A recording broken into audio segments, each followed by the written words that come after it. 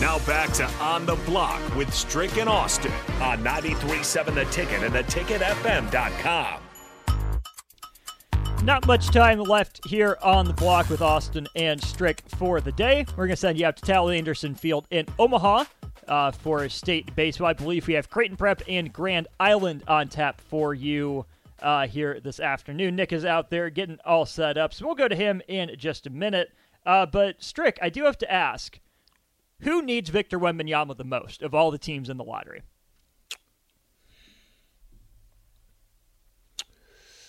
Wow. I'm going to throw it out and say OKC. Ooh. Are they in the lottery? I don't think they are. Run it down to me real quick. Oh, they are. They're fourth low. So it's Detroit, San Antonio, and Houston with the best odds, 14%. Charlotte, Portland, Orlando, Wizards, Pacers, Jazz, Mavs, Orlando Thunder. really needs it. Orlando. Do the Spurs need him? If Does they do Washington that, need him?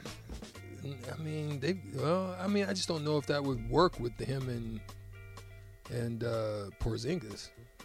I feel like you ditch Porzingis for Wemby. Yeah. Maybe. You might. San Antonio, yeah.